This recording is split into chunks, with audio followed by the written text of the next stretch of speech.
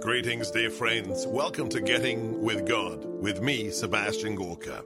In an age where making time for that which is truly important is increasingly difficult, this modest podcast is dedicated to reconnecting with the truth. The truth that is unchanging, unbending, the truth from our Creator.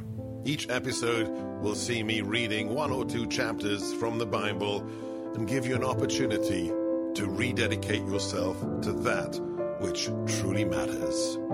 Let's begin. Luke chapter 10, the mission of the 72. After this, the Lord appointed 72 others whom he sent ahead of him in pairs to every town and place he intended to visit. He said to them, "The harvest is abundant, but the laborers are few. So ask the master of the harvest to send out laborers for his harvest. Go on your way. Behold, I am sending you like lambs among wolves. Carry no money bag, no sack, no sandals, and greet no one along the way. Into whatever house you enter, first say, 'Peace upon this house.' If a peaceful person lives there, your peace will rest on him. But if not, it will return to you. Stay in the same house and eat and drink what is offered to you, for the laborer deserves his payment. Do not move about from one house to another.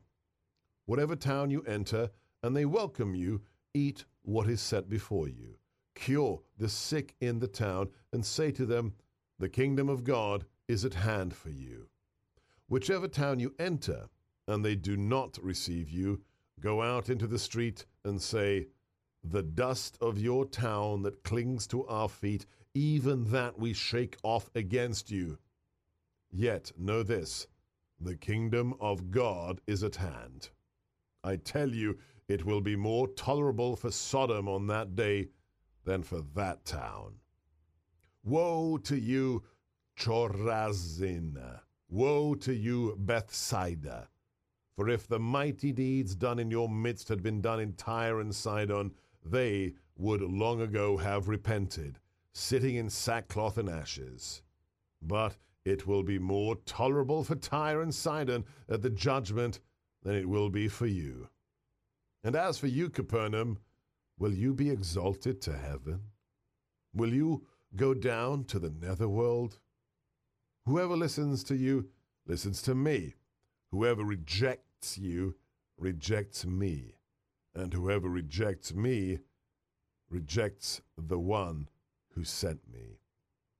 The 72 returned rejoicing and said, "Lord, even the demons are subject to us because of your name." Jesus replied, "I have observed Satan fall like lightning from the sky. Behold, I have given you the power to tread upon serpents and scorpions and upon the full force of the enemy, and nothing will harm you. Nevertheless, do not rejoice because the spirits are subject to you, but rejoice because your names are written in heaven."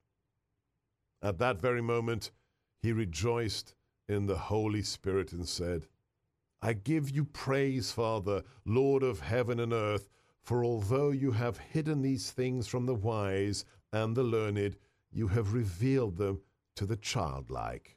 Yes, Father, such has been your gracious will. All things have been handed over to me by my Father. No one knows who the Son is except the Father, and who the Father is except the Son, and anyone whom the Son wishes to reveal him to." Turning to the disciples in private, Jesus said, "Blessed are the eyes that have seen what you have seen. For I say to you, many prophets and kings desired to see what you see, but did not see it, and to hear what you hear, but could not hear it." There was a scholar of the law who stood up to test Jesus and said, "Teacher, what must I do to inherit eternal life?" Jesus said to him, "What is written in the law? How do you read it?" He said, You shall love the Lord your God with all your heart, with all your being, with all your strength, and with all your mind, and your neighbor as yourself." Jesus replied, "You have answered correctly.